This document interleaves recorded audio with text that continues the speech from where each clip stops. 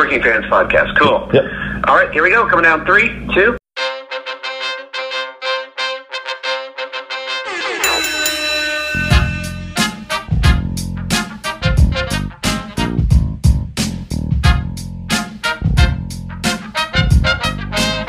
Welcome back for another week of the Working Fans Podcast. This is AJ. I'm the former wrestler. We've got Dave, the ultimate fan, here with us. As we do every week, our producer Joe likes to make us sound good and makes us look way more professional than we actually are. As always, you can find us on Twitter, that's @FansWorking, Facebook, Working Fans Pod. We've got email where you can reach out to us and please contact us to let us know what you think of the podcast and for any ideas that you might have. That's workingfanswrestlingpod@gmail.com. We're on Instagram where you can keep up with us at workingfanswrestling_pod. And then you can now listen to us on all major platforms, including Anchor.fm. We're on Google Podcasts, Spotify, Breaker, Overcast, Pocket Casts, Radio Public, Apple Podcasts, and you can actually check us out on YouTube. Now, it's important when you go onto the Apple Podcasts and YouTube, hit that subscribe button, give us a rating, let us know what you think so you can help us out and we can continue to do what we love and bring you guys in as fans. All right, everybody, it's the Working Fans Podcast with the man they call Dave. And today we have young wrestler Melanie Havoc, who's going to be joining us. And she's going to tell us about her career, her fandom, how she broke in. And first off, Melanie, how you doing today? I'm doing great, and you?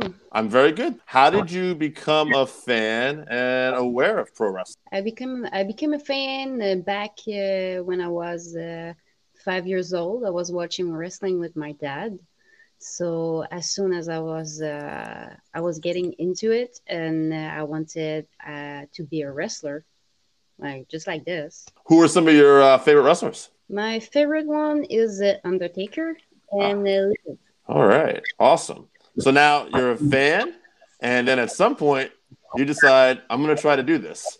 So how does that come about? Like, who ended up training you, and how did the process come of breaking into this wrestling business? Well, it's a kid dream. I always wanted to be a wrestler, first of all. So in my mind, it wasn't really possible to do it because it's something really hard to do. And I think it was not unreachable.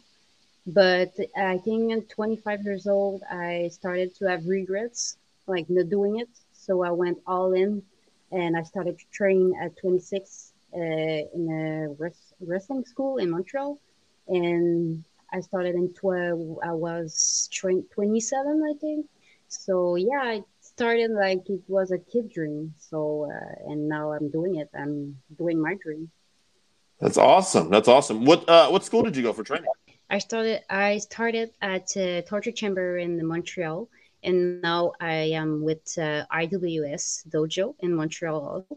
And I'm still at the same place. Awesome. Have there been some people who've really helped you along the way so far? I could say the coaches that I have right now, they are amazing. They teach the right stuff to know to be good in the business in general. So I would say the coaches right now I have, it's Andrew and Mike Bailey. Like right now he's in Canada, in Montreal, teaching while this COVID stuff. And they really helped me a lot since I started. Awesome. Now, have you had some matches in empty arena type settings? Yeah, I did a show for the TV without crowd. It's really, really, really special, I would say. I don't want to do this. I don't want to do this like, I want the crowd to be with us because it's just a big part of the show. It's the biggest part of the wrestling, I would say. So yeah, it's really strange. It's really not the same thing. I would say there's something missing that we need when we wrestle. So yeah, it's really different to do it without a crowd. I'd imagine. I mean, it's funny as a fan. Growing up, you believe in everything, so it doesn't matter. You're hanging on every move, every strike. But as an adult, and you're watching this, I notice like I can watch MMA with no crowd, UFC events, no crowd, and I'm okay. But with the pro wrestling, I'm hanging on the atmosphere, and with no crowd, it's definitely it's missing something.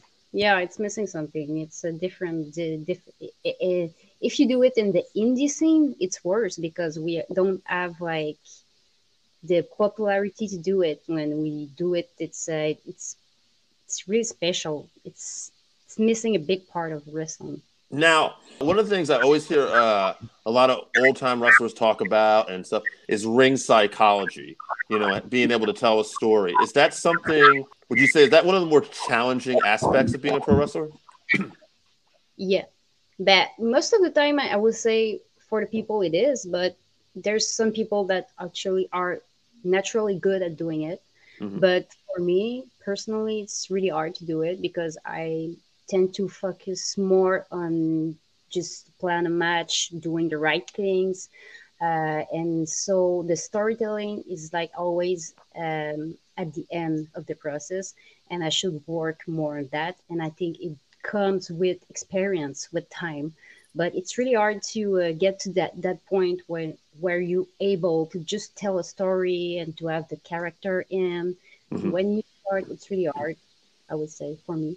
Yeah, I mean, I think you hit it on the head. I mean, as a fan and just life experience personally, anything, it's about reps, right? It's just doing over the process over and over again, and then eventually gets better. Now, what about like, say, what would you think came a little easier for you so far? Mic work or the in-the-ring process? It's really hard for me to express myself, first of all. So I tend to focus more on the in-ring skills matter. And when I will get used to that, I will try to focus more on the mixed skills and doing promos and shit like this. But for now, I'm trying to be just comfortable and just trying to be comfortable doing what I do in the ring. And after I will go with more, of course. Yes. So more reps on the mic stuff, but out of everything, you would say the in-ring skill is what you're taking to the best right now. Yeah, because it's the promo, it's not my strength right now. And actually to learn to wrestle, it's hard enough. So I think it's better to be comfortable in what I can do better. And when I will get comfortable, I will go with something harder for me, like mic skills, talking on a mic, promos, expressing myself as a character. So I will keep that for the end of the process.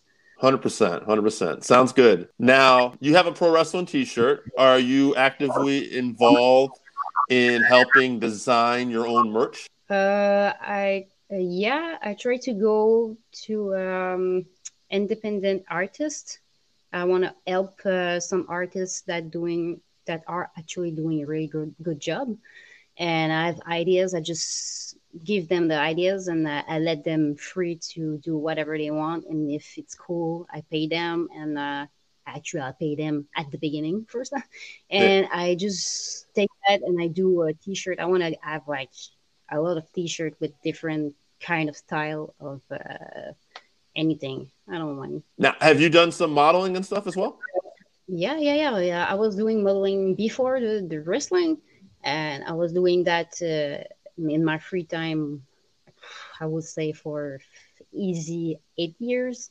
But it's not something I want to do in my life. But I imagine between modeling and pro wrestling, physical fitness and eating healthy is a big part of your life. Yeah, it is. It's really nice. Actually, the fitness, it's way more important for me right now than modeling. But mixing the two together, it's always something nice and useful, I think, in my life, in my career that I do. It is really useful. Now, I'm guessing you speak French and English. Are there any other languages you speak as well?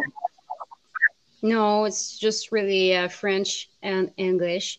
And English, I'm trying really hard, but sometimes I know that I have a strong accent. Sorry about that. No, it's great. It's great. You know what? Personally, for me, I like it when somebody comes on here and brings something a little bit different. So even an accent, I think it's great. So it's fine. But I can tell, I think it's a great thing too. You're capable of speaking both two languages right now. That's only going to help you in life. Yes, so that's Yeah, good. of course. One of the other things I want to ask you about too is there's a saying out there called "embrace the grind." Do you find yourself like that's something you're gonna have to do to be successful, right? You're just gonna have to work hard, and everything's gonna take a lot of time, right? Yeah, yeah, of course. Mm. It's wrestling. It's just hard work. It's paying your dues. It's doing what you have to do, and especially if you want to be in the big companies, you have to work hard. Mm. It's grinding every fucking day, for real. I love it. I love it. You don't hold back. I love it. No, for So, what are some of your goals? Because obviously it's tough now. I mean, with restrictions, what are some goals you're hoping to maybe accomplish this year? Yeah, of course, I don't want to do wrestling just for fun because it's a passion for me. It's a dream. So I have goals. I have goals to travel. I wanna go to Japan because the wrestling over there is awesome. I want to go to the USA, of course. I want to get to the bigger leagues and do something like more big that I'm actually doing right now. I don't want to just stay in my country and just doing like little matches and stuff. And just my goals is to get bigger, of course. Absolutely. Now, are there any current female wrestlers that you really like that are out there right now? Did you enjoy watching? And maybe you, as you're getting into business, maybe you watch them differently and you really appreciate certain things they do. Yeah, I would say right now actually I really like Chris Statlander. I really like the gimmick, the in-ring skills. She's really amazing. She got massive charisma. Yeah. But right now, I'm not really a fan. I would say there's a lot of people that I think they are really great, but Yeah. I don't have like a favorite one because actually, like you said, I am a wrestler now, so I'm trying to not be a mark anymore. Right. You start to watch it from a different point of view. Exactly. Absolutely. And Statlander's great. I actually saw her live at a couple independent shows. I've seen her do some intergender matches. Have you ever done any intergender matches? Yeah, of course I did. I think it's my favorite kind of matches, actually. Yeah. Yeah, it is because you have to show the world, the people, the crowd, that you can actually compete against a man and not just against women. It's a show, it's a entertainment, and it's I don't know. I think it's fun to do it against the men. Yeah. Tells a different story. Yeah, exactly. Yeah. Well, I think that'll be about it for today. Is there anything you want to promote? Your Instagram, Twitter, anything coming up? Go ahead. Floor's yours. Yeah, of course. I have a Facebook page called Melanie Havoc. It's simple. Instagram is the same thing, Melanie Havoc. That's about it. I have my pro wrestling tee store, also called Melanie Havoc. It's the same thing. So that's about it. You can follow me everywhere you want. I'm not on Twitter, by the way, but Instagram, Facebook, pro wrestling tee. Also, you can follow me over there. All right. Awesome. Melanie, thank you so much for doing the show. It was a pleasure. I am Zoe Sager, and you're listening to the Working Fans Podcast. All right, everybody. It's the Working Fans Podcast with the man they call Dave. And today we have a special guest, a young lady, just started wrestling recently, and she's going to tell us about some of her experience. Ladies and gentlemen, Zoe Sager. Zoe, how are you? I'm doing great. How are you? I'm great. Thank you for doing Awesome. the show. No problem. You're actually the second lady I've interviewed this week who started wrestling from Canada. So this is Awesome. Yeah, kind of Canadian Ladies Week here. So Love it.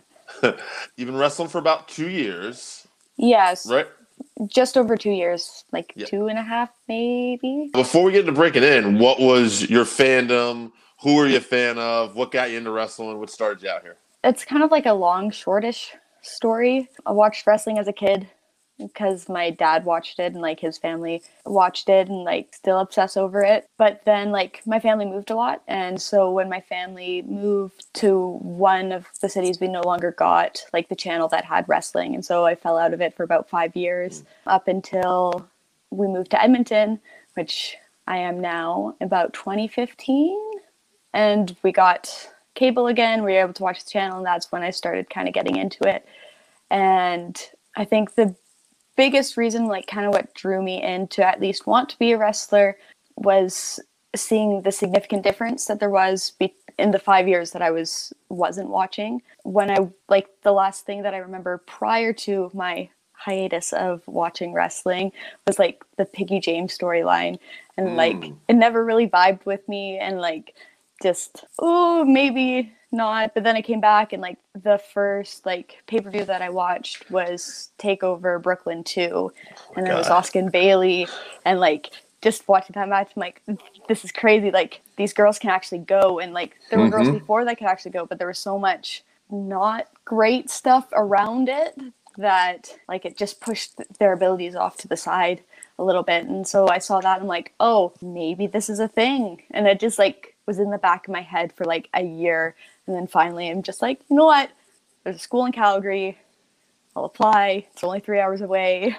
If I get in, I get in, and then that's what I'll do. But like growing up, it was just like always in my house, pretty much. So behind the scenes here, a little peek behind the curtain. We recorded a segment earlier today, me and my producer, talking about the top 5 ladies matches of all time, just our opinions. Yes. And one of the things we talked about was that like we love the older stuff better. We're a little older, but like women's wrestling's really gotten better recently. Yes. So like we're in the hype. I feel the peak of women's wrestling. But what was funny was like we were saying this, like it was literally around 2015 when the whole hashtag Give Divas a Chance movement started. And our favorite match we kept picking, and a buddy of mine who went to that match, Sasha Bailey in Brooklyn, and he said, you know, it's one thing to have the athleticism and the way the matches are put together, but that's the only women's match he ever saw that made him emotionally connected. And they did such a good job with the story and everything that he was just so invested. And he said that, you know, it was like especially Bailey, they were painting the picture of it right. And it's like, so it's funny that inspired you in a lot of ways, that match there. Yeah, it was. Yeah, so that was like a year before I started watching, but then I went back like as soon as I like saw Bailey, and I'm like, oh my goodness, like Bailey versus Asuka was amazing. This match is so much better. And like one of my friends, even that's what got her into wrestling, was the Bailey versus Sasha match. And so it's just like crazy. Just out of curiosity, sidebar here before we get back to you. Are you a big Bailey fan? Do you like her work as a heel? Do you watch some of the stuff, you know, she's doing now? I am. Like, she's pretty much the reason why I got into wrestling, like her specifically. And even like when I first started, like my first couple months, that's really like working on shows. That's really where I got like a lot of my like motivation for like my character thing. And so that was fun. You kind of light up when you talk about her. That's why I was asking. Like, it's just, she's so good, and I love it. Like, she just keeps on getting better and better and better. At first, like, when she first turned heel, I wasn't quite sure how to, like, take it, because, like, I'd only seen her as, like, baby face, like, and so, like, it took a little bit for me to, like, adjust, but very, very big fan of her work now. So, now, okay, you're going to break into business, and where did you break in? Tell people. Wrestling school. How'd you end up there? So I trained with Lance Storm in the May 2018 session in Calgary, Alberta, which is super fun, super like intense 3 months, just craziness. Met a lot of super awesome people, and still keeping like at least a little bit of touch with most of them. And it's fun. Made some amazing friends that like bond's never going to break, and it's lots of fun. I mean, it's pretty renowned that Lance Storm is considered one of the best trainers in the world. So you happen to be near one of the best trainers. And so if you could give us a little insight to Lance, he seems like he'd be a hard but fair guy, but also approachable. Maybe I'm wrong. I don't know how you describe him, but he's definitely like very intimidating off the bat. But like once you like get past, like, it's just his face. He just like he looks scary. That's just what it is. It's not. He's very, very nice, very funny. Like always had us like laughing at least once or twice or lots during training. Very helpful. He took a lot of time and really like wanted to make sure everything was like perfect with everybody, and like really pushed even the people who maybe weren't getting it as quickly to try and like get there, and then they were able to get there, and it was It's a lot of fun. It was a lot of fun. It was really hard, but it was definitely like very fair, and just like you could tell that like he was super invested in trying to make us as good as we can, especially with the short amount of time that we had with him, because it was only for 12 weeks and just 5 days a week and just like 3-ish hours a day. And so he seems like a protective dad. Yeah, very much, yeah. Besides, Lance, everything too, has there been some other people you would say you want to give credit to who are helping you so far in this process? Yes, definitely. Michael Richard Blaze, who works here in Alberta, he's amazing. After Lance's, about a year later, Force Pro Wrestling opened up a wrestling school here in Edmonton, and I started training with them and under Michael, and just crazy amount of knowledge, like just insane. And then so Force Pro closed in February of this year, and then in June, Top Talent Pro Wrestling opened up, and so Michael moved over to there, and also under the guidance of Heavy Metal, who also works out here in Alberta, and with them, just crazy amount of like strides being made. I'm a totally different wrestler after training with Michael and Metal, but especially Michael, than I could have ever thought that I was going to be. And so cannot give him enough credit to my wrestling. Well, I think it's great just from talking to you. Obviously, I mean, you're very new to this still, but you still have a lot of enthusiasm, it seems. You're very passionate about this. So that's super cool. One of the things I want to ask you, I like to ask people, especially when you're just starting, is what would you say is a harder aspect to grasp right now? The physical in-ring or the mic? The mic for me. I find promos like really difficult just to like even just formulate words almost. That like I know where I want to go, but I don't know how to get to where I want to go is a lot of my issue. Also, I get like very, very nervous anytime I have to talk. And so like at training and stuff, we'll do like just like little like training matches, but then we'll have to cut a promo before it. And then because I really don't like doing them as much as I know that I should. Right. Get better at them. It'll delay us like a good 20 minutes in order for me to get a promo out, just because like I like, it'll be like, I have an idea, like I'm prepared to have to cut a promo. And then it's like, Zoe, you're up. And it's like, everything that I thought is just gone out of my head. And just mind goes blank. I've been there. That's a life thing sometimes. Yes. I will say, as some life advice, not even wrestling, one thing I've learned the older I got is embrace the uncomfortableness and just jump into it. Right? It's hard. It takes reps. It's very, very ultimately, hard. Right? Yeah. But, one thing that also helped is Thaddeus Archer. He does like an arch report for Prairie Wrestling Alliance, and it's just like in the backstage bits of the promotion in a bit, and he gets me to do promos lots on that show just to help with the show. And also like it really helps when it's, I find on video, when it's, you can have as many takes as you want, it's a little bit less pressure than say you're in the ring and then you mess up and and then you can't start over. We're live, pal, but I use that all the time. God bless you. I'll tease co-host all the time. But anyway, a funny story. I saw this, but this was more about the in-ring. Kevin Owens told a story once that first day he went to a wrestling school. I think it was Kevin when he was younger, and it just hurt so bad that the ring they were working on, especially to an older ring, he could not do it. And he thought about quitting after all this. And then he went home, and I think he found like these softer, like almost like mattresses. He put like this little ring together, and he was practicing all the moves, taking all the. So he got more comfortable with it. And then when he went back, he at least had that kind of edge a little bit. Yeah, that sounds like not a lot of fun. No. Situation. Mattresses or not, bumping is not fun. Yeah, some of the old school guys I talked to too, especially you hear some of the rings they worked on. It's quite scary. You know what? I got to be honest. You sound like such a natural baby face. Have you played a heel though? I have. I was fortunate enough to do a Tony Candela tour in 2019, and on that tour I was heel all the way through, and that was it was different because that was the first time I had ever worked heel Mm-hmm. up until that point, and I was only 6 months in. And luckily, the girl who I was working with, Kat Von Hees, she's been in the business for a long time, and she's who I've been working with up until that point. And so because I was with somebody who I was comfortable with, I was able to like almost learn, not even almost, learn a lot from just trial and error, especially. And then there are other two girls.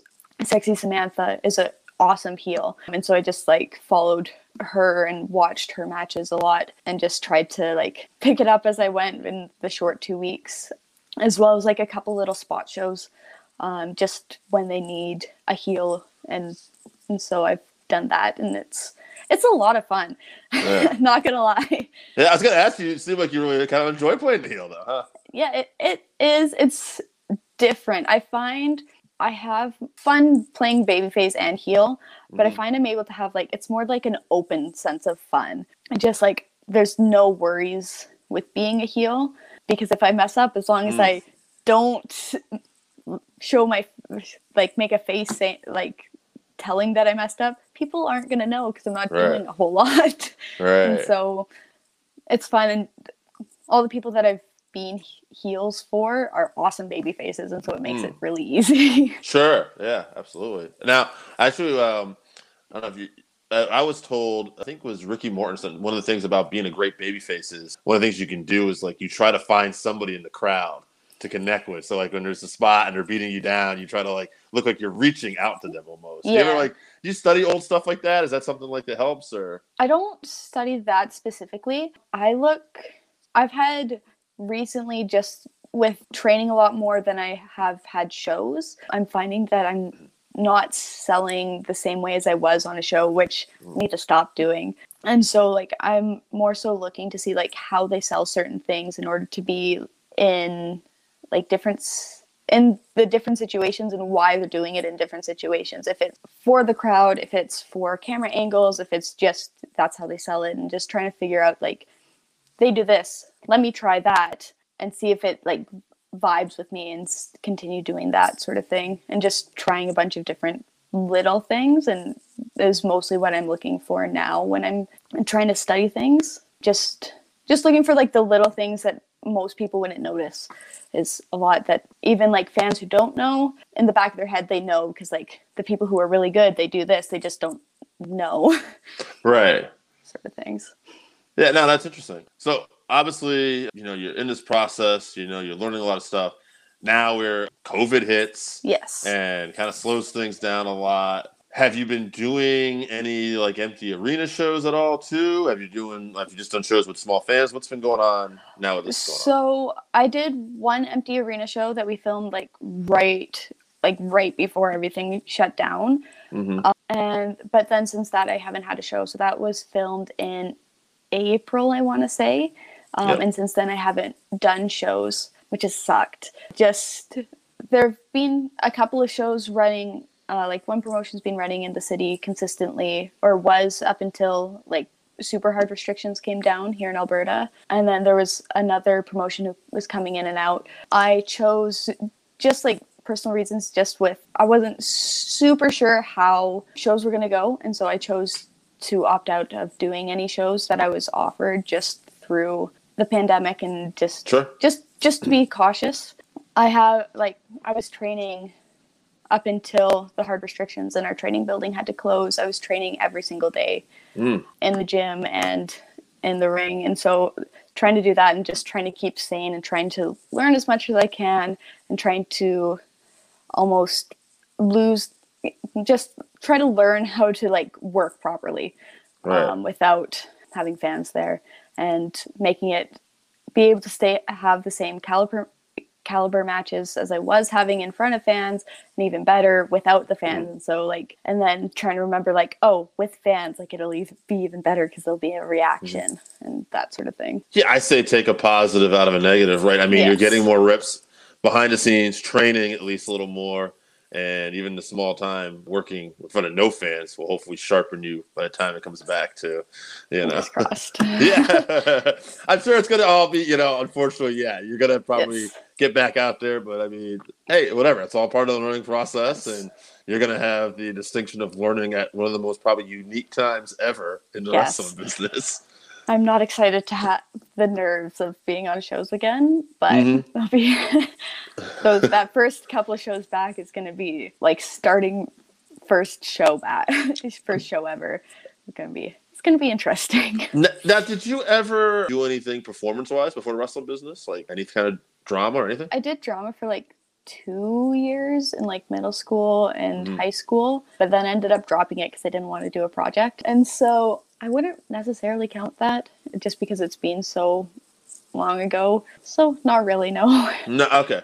Nothing that was like you felt really prepared you for this. Then this is something. No, I like even when I signed up for Lances, I knew it was in, and then like 2 months before, one of the promotions or one of the schools in Edmonton had like a mini camp, and I'm like, oh, maybe I'll go to that because I know I'm gonna do it. Just kind of like see what I'm getting into before I actually like drive down to Calgary after. But then I didn't end up making it because I went to a live event. So, yeah. Now, one of the other things I'm just curious about, I mean, you're still new. Have you been fortunate enough to avoid any injuries yet, or have you had? I haven't had any like major injuries at all. That's good. Like one concussion and a couple of broken noses, but that's about it. Well, that's not bad. I mean, that's not bad. Most of them are on me, so actually all of them I think were on me, so it's fine. That's probably how it happened. Now, is character development something you're still like probably working on right now at this point? A little bit, yeah. Trying to like, I kind of like went through like a little bit of like an evolution just with like who I was as a person coming into the wrestling business. I was very, very quiet, very, very shy for my first like year in wrestling, and it took a long time for me to like open up even to like other wrestlers. And so once that started to happen, like my character started to change a little bit just because I changed. Just a little bit more confident, a little bit different. I'm thinking of maybe not even fully changing it up, but more so once shows are back. Don't know what it'll be, but we'll see. I more so just kind of want to be me. Yeah, I mean, I was talking to wrestlers, even a few comedians recently, and one thing common with comedians and wrestlers both will say that the best characters, or in comedians' case, the best acts, are all extensions of yourself. So, yeah, trying to find yourself sometime can probably be like the challenging part. But yes, it's very difficult. Yeah, I believe it. Yeah, I would say, I mean, one thing I'm sure you probably know is just right now when you're in that struggling phase learning, it seems like no matter what the field, you can gain a lot of respect and you can win people over with hard work and a good attitude. It's amazing how well that goes, so. For sure. I'm sure. Have you worked with anybody? You don't have to name names, but have you seen people where you're like, whoa, like probably shouldn't have said that, or, like any bad attitude, or you've been fortunate? I've seen a little bit. I tried to like distance myself from that sort of stuff just because, I don't know, it makes me feel weird being around it. And it's almost like I'm being associated with it, even though it's not necessarily me. I've seen a couple people, especially like when it comes to training things, and it's just like, oh, maybe like don't. Yeah. And like on the same hand, like I've had days where it's just like I can't, and sometimes I will end up acting like saying things in a way that I shouldn't, or just saying things that I shouldn't. And sometimes it's just like it's a very hard business to be in. And so sometimes like got to take things with a grain of salt, which can be difficult. It's just when those people like are constantly doing it, and it's like maybe don't. Yeah, I imagine you got to develop thick skin sometimes. Yes. Yeah, I understand that. I got red hair and allergies when I was a kid, so developing thick skin, you learn, and it's a good trait in life. Believe me. What about promotion? Do you have any merch? Is there anything you're working on, or how's that go? I don't have any merch. I was looking into getting some, like right before the pandemic, and then the pandemic hit, and it just kind of fell to the wayside a little bit. So I don't have any merch personally. I know like our training school has merch, and that's what's kind of paying the bills at the moment for our wrestling school, which just while we're not able to do it. Right now I work primarily for a promotion, Prairie Wrestling Alliance here in Alberta. That's pretty much my home. I'll also go out to Prairie Pro Wrestling in Saskatchewan fairly often when they're running shows. I've done a couple of shows for Real Canadian Wrestling just on the like outlying towns and cities in Edmonton. I've worked for Canada's Wrestling Elite based in Winnipeg, but then they tour around a lot. So those are like the main ones that I've worked for so far. Hopefully I'll get more. It'll be fun. I mean, there's a vaccine out, and hopefully things are going to start opening up more. And I think it's realistic to think that, unless something takes a wild turn, we should be looking at hopefully more filled arenas this year. Hopefully. Yes. Hopefully. One other thing I want to ask you. Now, you've had, obviously, you're very young in your career, but have you had any intergender matches yet? I have. Actually, in Prairie Pro Wrestling, that's all I do. I'm the only female on the roster. But I love it. A lot of my best matches are intergendered matches, and it's so much fun. You can do so much more, not even so much more with them, but you can do a lot with them that you can't always do with women. Some of my favorite matches are with Jack Pride. Just awesome. Just from the first match that we had, just went perfect. And it was one of those like calm before the matches that I get very, very rarely, but I know like it's gonna go off without a hitch when it happens. Just like I'm only nervous because like I'm not nervous, sort of things. Right. It's lots of fun. Yeah, actually, and funny side note, I think I was telling you before we did this, I had interviewed another young Canadian female wrestler, and I asked her the same question about intergender wrestling, and she's probably maybe just a little bit ahead of you, 3-4 years. And she said the same thing. Her favorite matches so far have been the intergender matches and stuff like that. So just it's a lot of fun. I was able to have a match with my trainer, like really on into him training me. So like I didn't really know him at that time. Now we're like super good friends, and it wasn't my first intergender match. I'm lying, but like I had that match, and like it was the first match where I realized, oh, I can do this. Like I can do all these crazy things. Like this is how you structure like a complicated match. It's just I was thinking of it wrong the whole time. It was a lot of fun. That's great. Yeah, I know. That's one of the things I always tell people is like, especially the older I get, the more I realize I didn't know, because you start learning different ways to do different things. Yeah, that's fun. Find it like watching back matches like now, like after like learning so much at training, I'm like, I thought this was good. I can't like in what world like doing that wrong. Well, you have a great attitude. I wish you nothing but luck. What about anything you want to promote, social media, or maybe even possible events if anything's coming up? No events that I know of. And social media, you can find me on Instagram at Zoe_Sager, and then at Twitter at SagerZoe, because somebody stole my username on whichever one we wanted to say. All right. Well, thank you for doing the show. I appreciate it. Thank you for having me.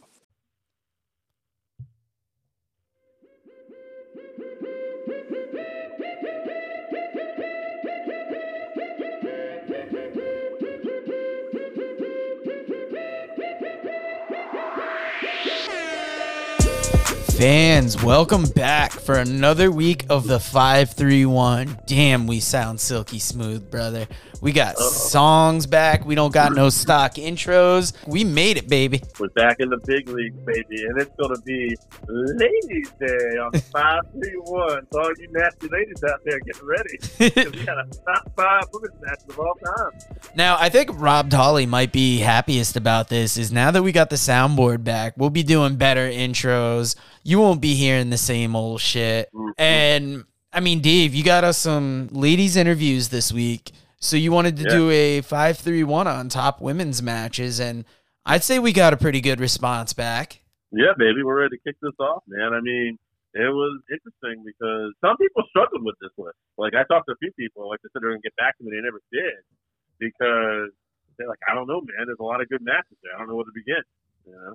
I think a lot of the problem, too, is a lot of the top-notch ladies matches are more recent.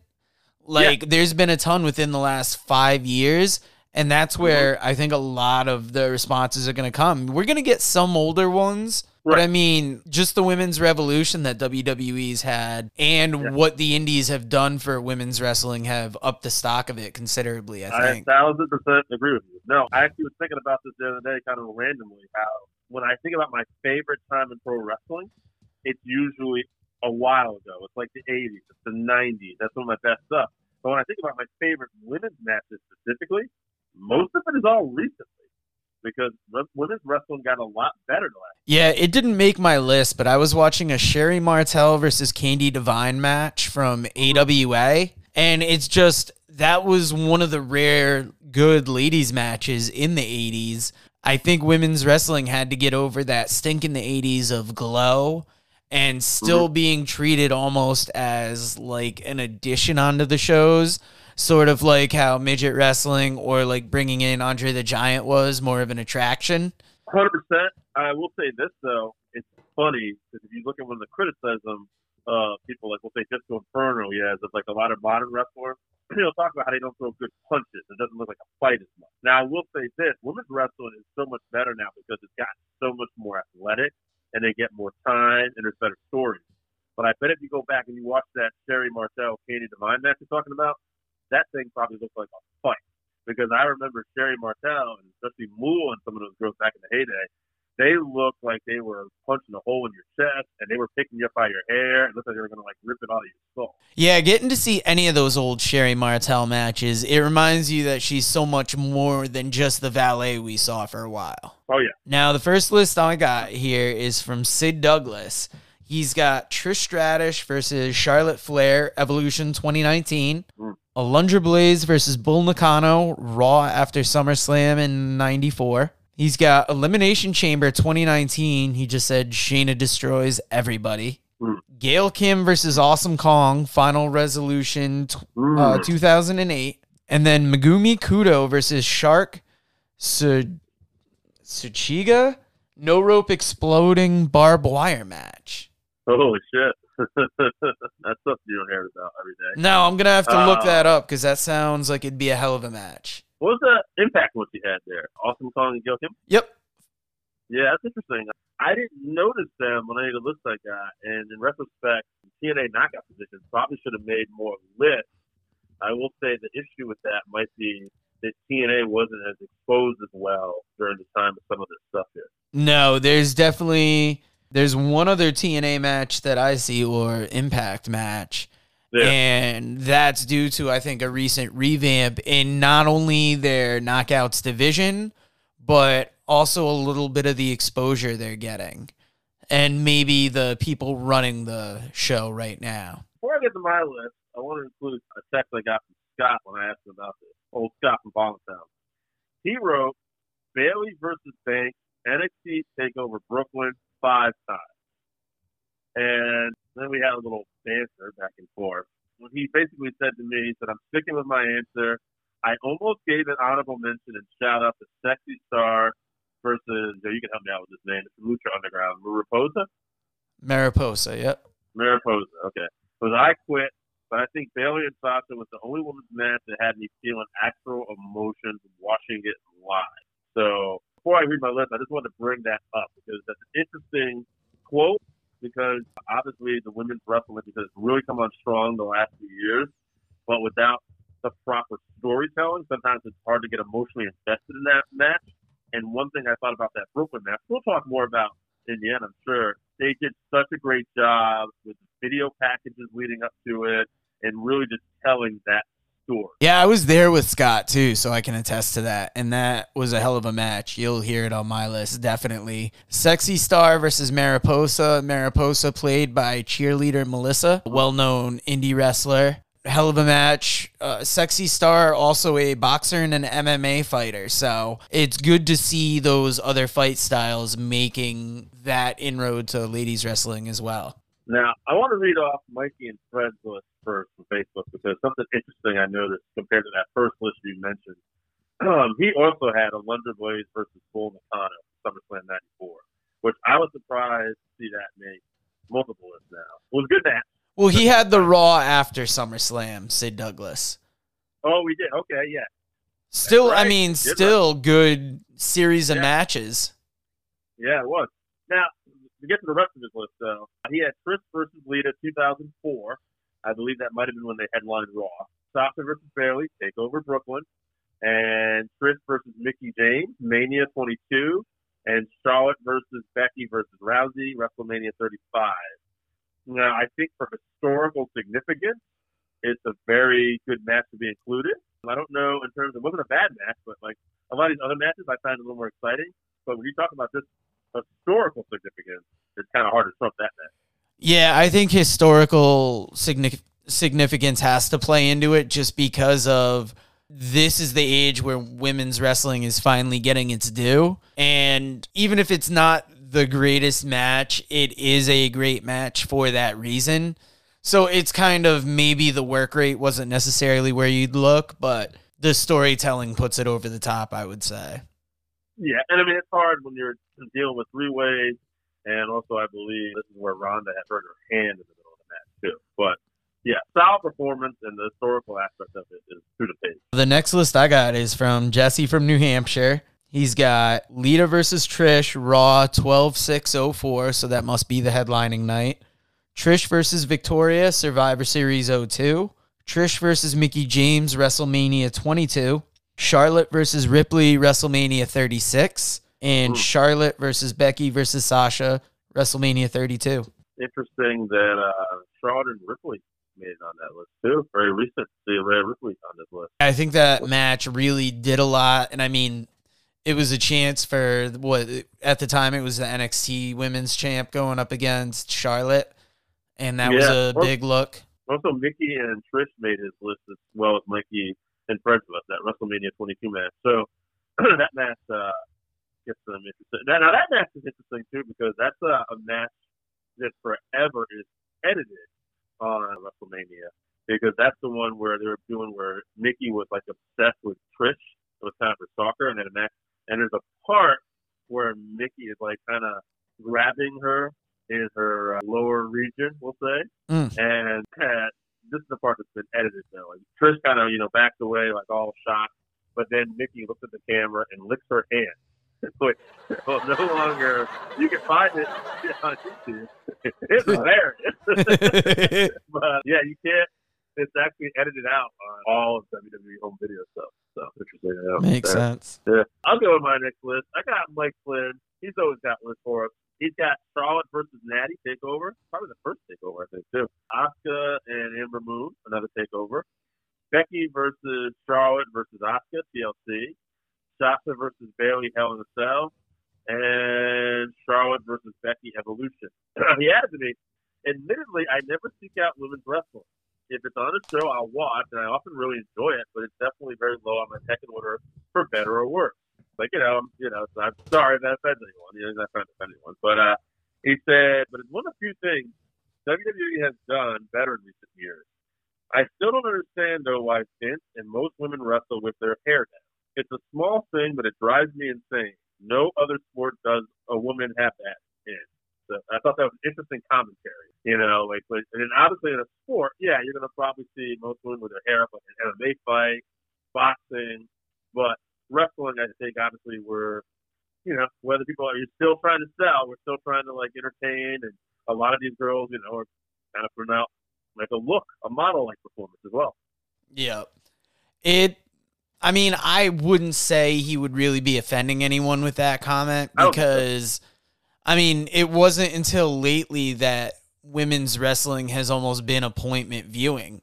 Since the women's revolution and what we talked about with the indies really put it over, it was always kind of like a sideshow thing. And now it's, I think they deserve more ladies only pay-per-views. You've got women's only promotions, Shine, Shimmer, that people check out.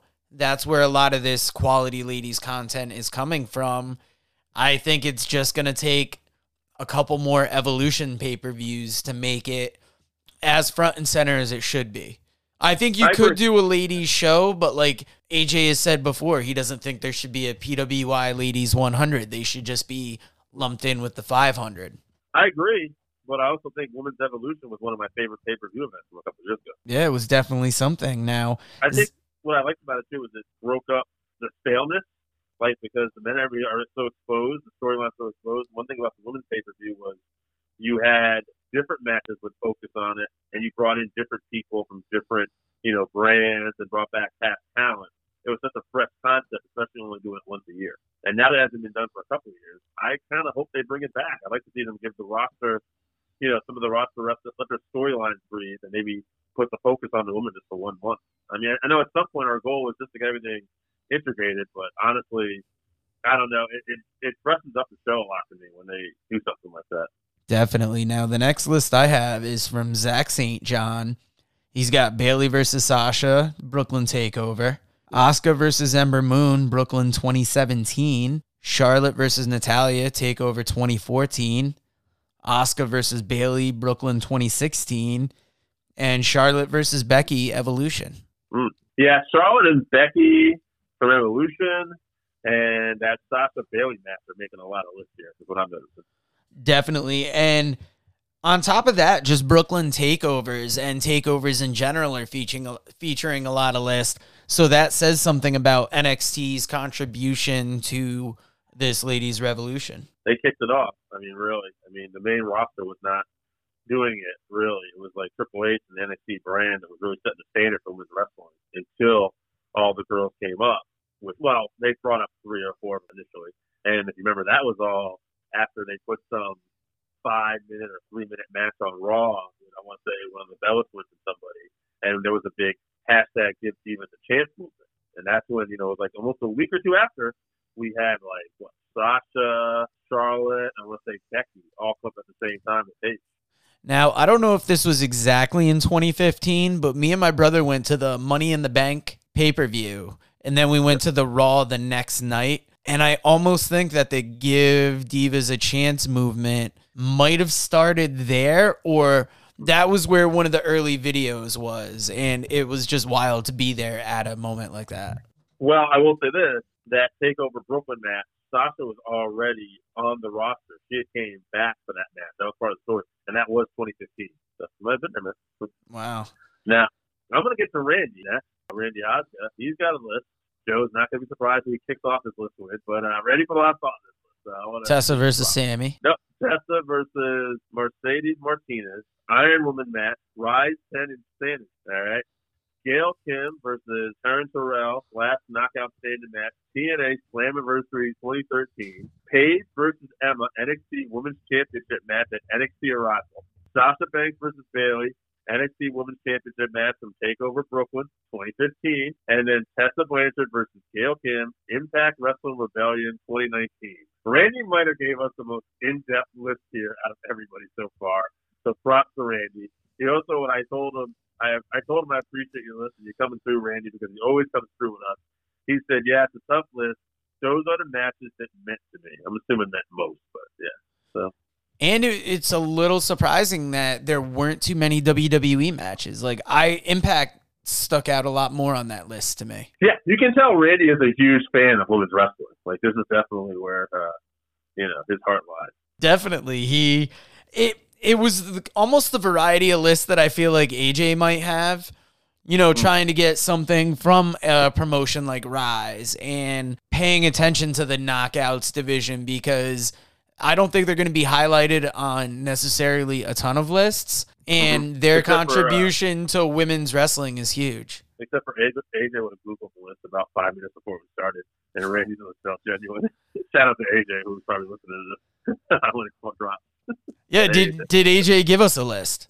He did not. Well, I asked him last night before recording, and we were supposed to talk about it again, and that has not happened yet. Behind the scenes, me and AJ are working something for the podcast today that hopefully will come through. It hasn't. We're in the midst of it right now, but so I've not got my list. We're not going to bring up the name of it because we don't want the fans to get their hopes up, but we'll know soon enough. Yeah, I was going to say. You'll tell by the tone of the wrestling interviews how it went. I'm going to bring you my list next. I've got Bayley versus Sasha, take over Brooklyn. Deonna Purrazzo versus Jordan Grace, 30-minute Iron Woman match. Sasha versus Charlotte, the first women's Hell in a Cell. Charlotte versus Bayley versus Sasha, WrestleMania 32. And I got Charlotte versus Rhea Ripley, WrestleMania 36. My man, I liked that you included Purrazzo and Grace in that 30-woman Iron Man match there. Something recent. Yeah, I was very excited for it when it was announced, and I had to go back to watch it this morning, and I think I enjoyed it just as much as the first time I saw it. She's really shined an impact. It's funny. NXT does such a good job with wrestlers, especially female wrestlers. But one that they dropped the ball on was Purrazzo. I don't feel like they showcased her enough well there at all. And then here she is an Impact now, making the stride that she is. Yeah, Wrestler of the Year for Impact, and I believe Knockout of the Year for Impact. So that's pretty impressive. Good for her. All right, I'm going to close this down then, my man. I also got Bayley versus Banks from Brooklyn TakeOver. I also got Bayley versus Banks from the rematch they did, the Iron Woman match. I believe it was in Houston after that, at the next TakeOver. That was awesome. That's also the one where Sasha broke up Izzy's sign and actually made Izzy cry in the crowd for that. So I always remember that. Becky versus Charlotte versus Rousey for historical significance, WrestleMania 35. I felt the need to include that. Becky versus Charlotte from Evolution. I'm kind of surprised how many times Becky made my list. Not that she's not a great wrestler, but I don't tend to think of her as like the best matches of all time, But yeah, she made two of my list. And Shayna Baszler versus Io Shirai at TakeOver 20 in Bridgeport that we went to, which was just such an exciting atmosphere seeing that match live. Definitely. Now, obviously, like you said, Bayley versus Sasha made a lot of lists. Yep. Would you say Charlotte versus Becky made just as many? Charlotte versus Becky versus Sasha? I think Charlotte versus Becky from the Women's Evolution was definitely on plenty of lists. Okay. So I think that has to make there. I feel like I want to reward Randy with something here because he gave us such an in-depth list. I want to throw one of his matches on here, even though I'm probably just going to boot it out because I think these other two are going to be there. Pick the match that you think has the most strength for an argument, and we'll see if it does get booted out of the top three. The thing is, I didn't see some of these matches, though. He did such a good job going in depth. It's hard to go. I can't include something that I haven't seen, though. That's the problem. So he went really deep on us. I'll just give him a special shout-out again. Thank you for including this. I'm going to, you know what? I'm going to go a little old school. I'm going to go with a match I was surprised they made a couple people's lists. All right, and you can put it. You can veto this. Bull Nakano versus Alundra Braze. Either one. I don't care. I'll go to SummerSlam '94. Yeah, I would have. I think that just deserves a place in there for historical significance. It was probably in the deepest of our fandom, probably the best ladies match we saw up until the Women's Revolution. Unless we were lucky enough to catch like the spare Sherry Martel match. But Alundra Blaze versus Bull Nakano, that was... Here's the thing. I'm just going to boot it anyway. Because at the end of the day, like, to me, the women's matches we're getting right now in particular, especially when done right, I mean, with the story and everything like that, I mean, WWE does have the marquee talent right now. Impact's got a lot of good talent, but I don't feel like they're profiled enough. You know what I mean? So it's like we're just getting these matches that are on a bigger level, at least right now. That could change in the next few years. But I think Bayley and Sasha, Brooklyn, and Becky versus Charlotte Evolution are great semifinals. But to me, man, I think Scott summed this up best at the beginning of the podcast. Scott only gave us one list this week, but what he said, it was a women's match I got emotionally invested in. I want to add on this. I don't get emotionally invested in a lot of matches anymore. That's one of the things that sucks about getting older when you watch so many stuff. You view things from a different angle. You view things from like, oh, this is entertaining. Oh, I notice the crowd not being there, right? I like the whole atmosphere. I like the show. Very seldom do I get lost in something. The only thing I've gotten lost in recent years are Dustin Rhodes versus Cody Rhodes at the first AEW event they did, and now going back to 2015, that Sasha Bayley match because they told such an amazing story of how Bayley and Sasha were friends, but also Bayley never quite being able to quite do it at the time. close, and she just can't make it. And it was the real story was being told, and the fans were starving for that match, and they were starving for Bayley to finally get her due. And they told such a great story going back and forth, and eventually Bayley wins. I love it.